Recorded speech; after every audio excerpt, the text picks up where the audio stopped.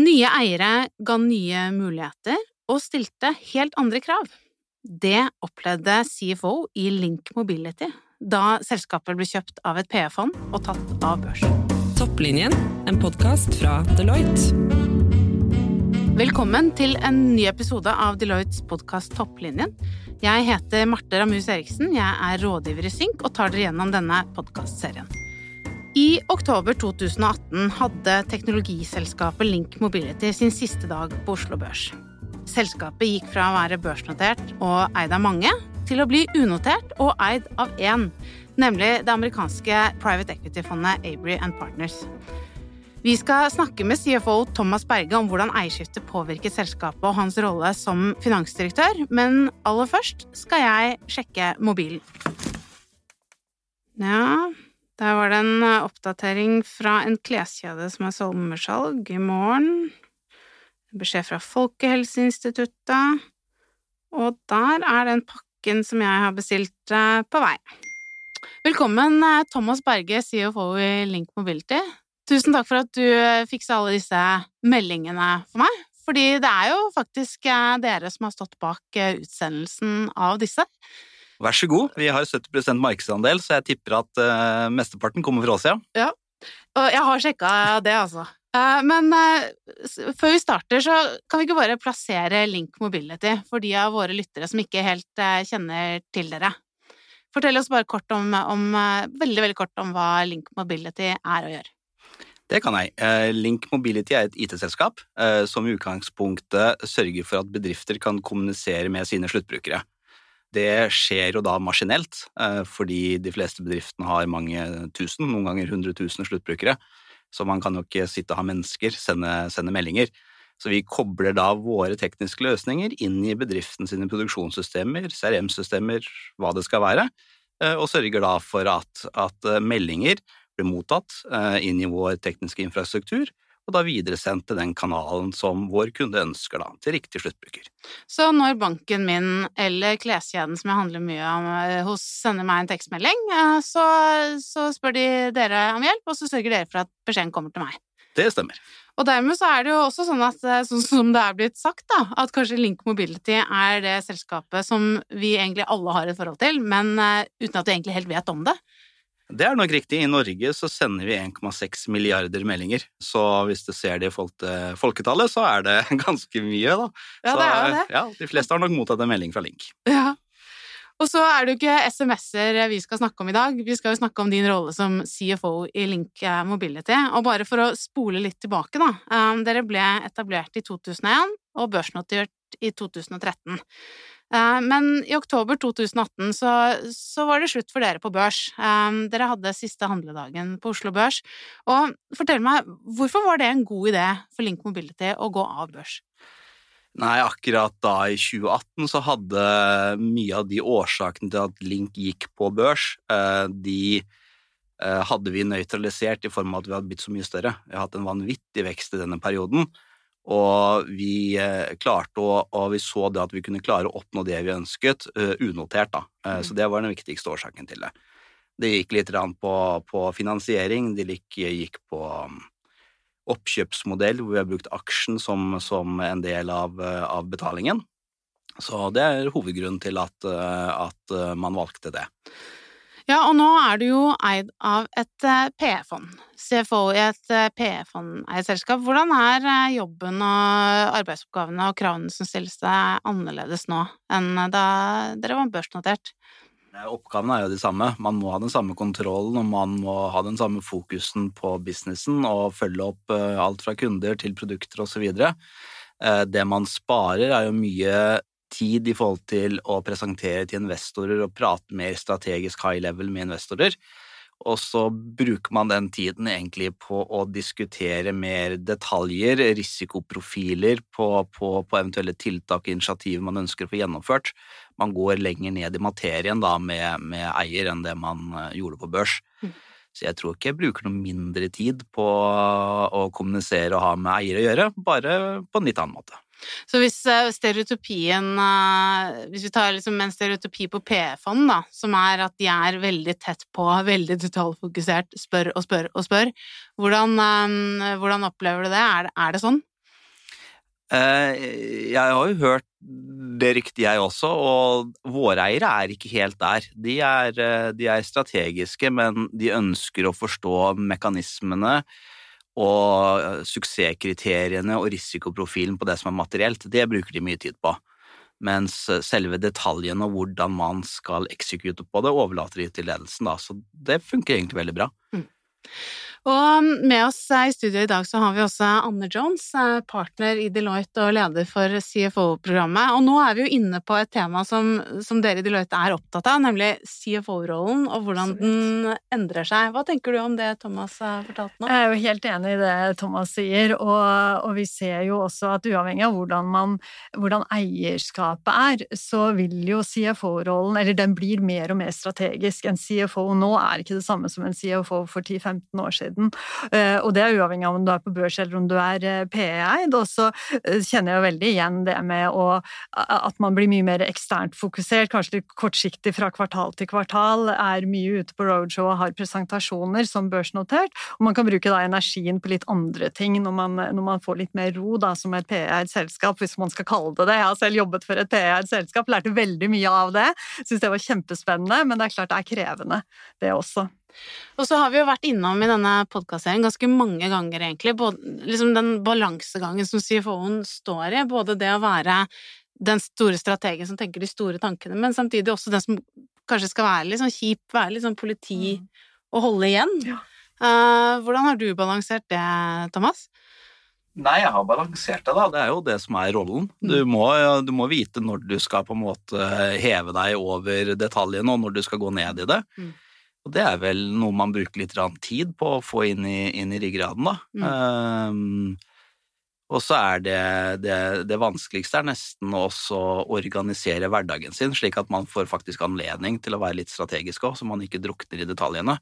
Det noe man lærer etter hvert, at det et suksesskriterium hvis man skal ta denne CFO-rollen og ha suksess da. Ja, kanskje spesielt når man har såpass stor vekst også, så vil jeg tenke at det kanskje enda vanskeligere å balansere den strategiske rollen med også å ha kontroll og også vise, og med kontroll så mener jeg da egentlig at man vet hva man får av rapportering fra de datterselskapene man har kjøpt opp, og at man greier å ta ut den informasjonen som man skal da, og faktisk sammenligne epler med epler og pærer med pærer når det gjelder de selskapene, samt å få de inn i folden på en måte på den finansielle rapporteringen, sånn at man kan stole på den rapporteringen som kommer, og da kunne løfte seg over. Vet ikke om du Jo da, jeg kjenner meg igjen i den, det gjør jeg.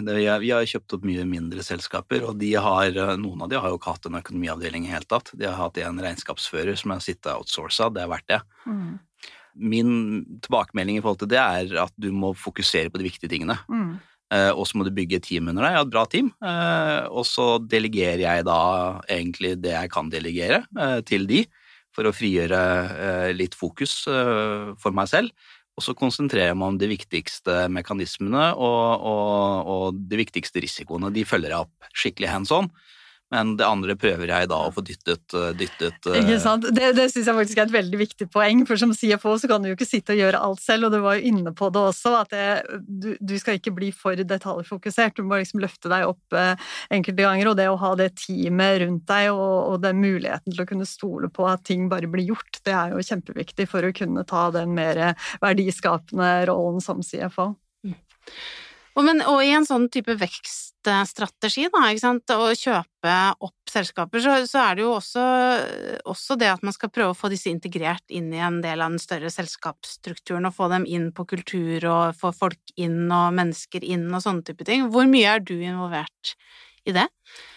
Jeg jo involvert i det i form av min rolle i en ledergruppe, men det ikke der jeg har brukt mesteparten av tiden min, det det ikke, nei. Det det vel andre som har gjort. Jeg har brukt mer tiden min på forretningsutvikling og tradisjonelle økonomisjefoppgaver, da, at man har kontroll på tallene sine, at man klarer å lage avsetninger og ha et fornuftig månedsregnskap. Det har gått inn i enkelte datterselskaper med teamet mitt og ryddet opp i.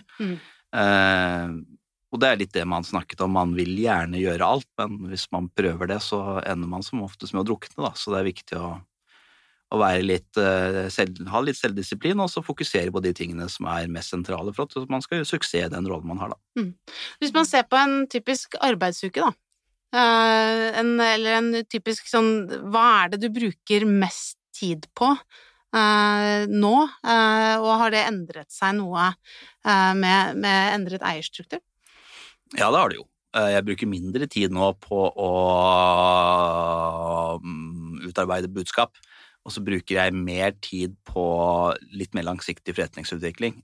Det siste spesielt kanskje knyttet opp mot produkt og produktutvikling, for å, ut fra den kompetansen og den rollen jeg har, kvalitetssikre og gjøre det man kan for oss, og også bistå med noe verdiøkende synspunkter og innspill til det da. Ja. Og så det jo sånn med disse PE-selskapene at de eiere med lengre horisont og mer aktive enn kanskje børsinvestorer. Men PE-selskapene har jo en horisont de også, og den horisonten jo litt forskjellig fra fond til fond. Hvor mye tenker dere på at dere har den eieren nå, men etter hvert så kan det hende at det kommer en ny en? Hvor mye tenker du på det? Nei, per nå tenker jeg ikke på det hele tatt egentlig. Vi solgte selskapet, og Abry kjøpte strategien som vi på en måte kommuniserte til de. Så vi var enige om strategien og målsetningen for selskapet før på en måte vi solgte det da. Så all fokus nå både fra vår eier og fra ledelsen og hele selskapet å prøve å gjennomføre den strategien og oppnå det vi ønsker. Så det ikke noen tanker på det nå, nei. Men det kommer sikkert, ja da. Ja, fordi det jo også en av disse stereotypiene når du eier et P-selskap, at disse P-selskapene skal inn, makse, ikke sant, gire opp, makse, og så gjøre det så attraktivt for et nytt P-selskap skal kunne gå inn og gjøre akkurat det samme igjen. En litt sånn PE-karusell. Men du ikke redd for å liksom, at det skal være greia med Link Mobility? Nei, det jeg ikke noe redd for. Jeg har ikke tenkt på det engang, egentlig. Fokuset nå på, som jeg sa, på å sørge for at den strategien som vi enige om, at den skal gjennomføres. Det så mye som skjer i den nisjen vår, og det så mye endringer, spesielt på produktsiden og måten bedrifter og sluttbrukere ønsker å bli kommunisert med, og ønsker å kommunisere. Så det egentlig all fokuset går med på det. Og så tenker jeg at på et eller annet tidspunkt når man har kommet langt nok i gjennomføring av den strategien som vi enige om, så blir det sikkert et tema det etter hvert også. Ja, og det må du jo nesten også litt grann si. Ja. Men hvis du skulle sagt litt sånn, nå har du erfaring fra begge leire her, holdt jeg på å si, hva dine beste råd til selskaper som sitter og vurderer, liksom, har vi det best på børs, eller bør vi finne en annen type eier? Hva erfaringen og betraktningen du gjør der rundt det? Jeg tror ikke det noen generelle råd man kan gi på det spørsmålet der. Det jo avhengig av selskap og hvilke behov de har. Behovet som børsen tilfredsstiller litt annerledes enn en privat eier kan tilfredsstille. Kommer an på den eieren du sitter med. Så det jo mye som har skjedd. Finansiering jo gjerne det som gjør det at enkelte selskaper ønsker å vurdere børs. Banker låner ut vesentlig mindre penger enn det de gjorde før finanskrisen. Obligasjonsmarkedet ligger der da, men det vanskelig å få tilgang til det uten at man har noe erfaring med børs da, eller på børs, så det vanskelig å få tilgang til det. Så det litt sånn avhengig av selskap til selskap, planer og finansieringsvilje hos eiere og hva de ønsker å oppnå. Helt åpenbart. Men Anne, sånn på tampen her, du sitter jo her og har jevnlig kontakt med mange CFO-er i mange forskjellige selskaper, i mange forskjellige eierformer. Hva slags refleksjoner gjør du deg etter å ha hørt Thomas fortelle her? Flere refleksjoner, men en ting som jeg liksom satt og tenkte på nå da jeg hørte Thomas snakke, det var jo litt det her med hvilken rolle du tar som CFO. Altså det vi tenker på da i Deloitte, så det at en CFO har egentlig 4 roller. Du skal være en strateg, og du skal være en katalysator også for den strategien som selskapet har. Samtidig så skal du være en operatør som sørger for at det du har prosesser, og du skal sørge for å være en forvalter som sørger for at du har kontroll og passer på at du følger lover og regler. Og de fleste CFO-ene som vi snakker med, da, spesielt nye CFO-er, nå er jo ikke du det, men nye CFO-er, de føler at de bruker alt for mye tid nede i grøten. Og de vil veldig gjerne heve seg og være katalysatorer og strateger. Og den balansen høres det som du har fått veldig til, da, at du har greid å heve deg og være en strategisk og katalysatisk, heter det, CFO, som overlater mer og evner å delegere de mer kontrolloperatøroppgavene til andre, og derfor kan være med å skape verdi i den veldig sterke vekstfasen som Link Mobility har. Så er virkelig de refleksjonene jeg gjør meg. Et veldig godt skussmål på slutten til deg, Thomas. Ja, takk for det. Tusen takk for at du ble med i dag, og takk til deg, Anne. På cfo.deloitte.no finner du lenker til artikler om det temaet vi har pratet om i denne episoden, og har du spørsmål eller trenger råd om problemstillinger som vi har tatt opp her, så kontakt oss gjerne på cfo@deloitte.no. Topplinjen, en podcast fra Deloitte.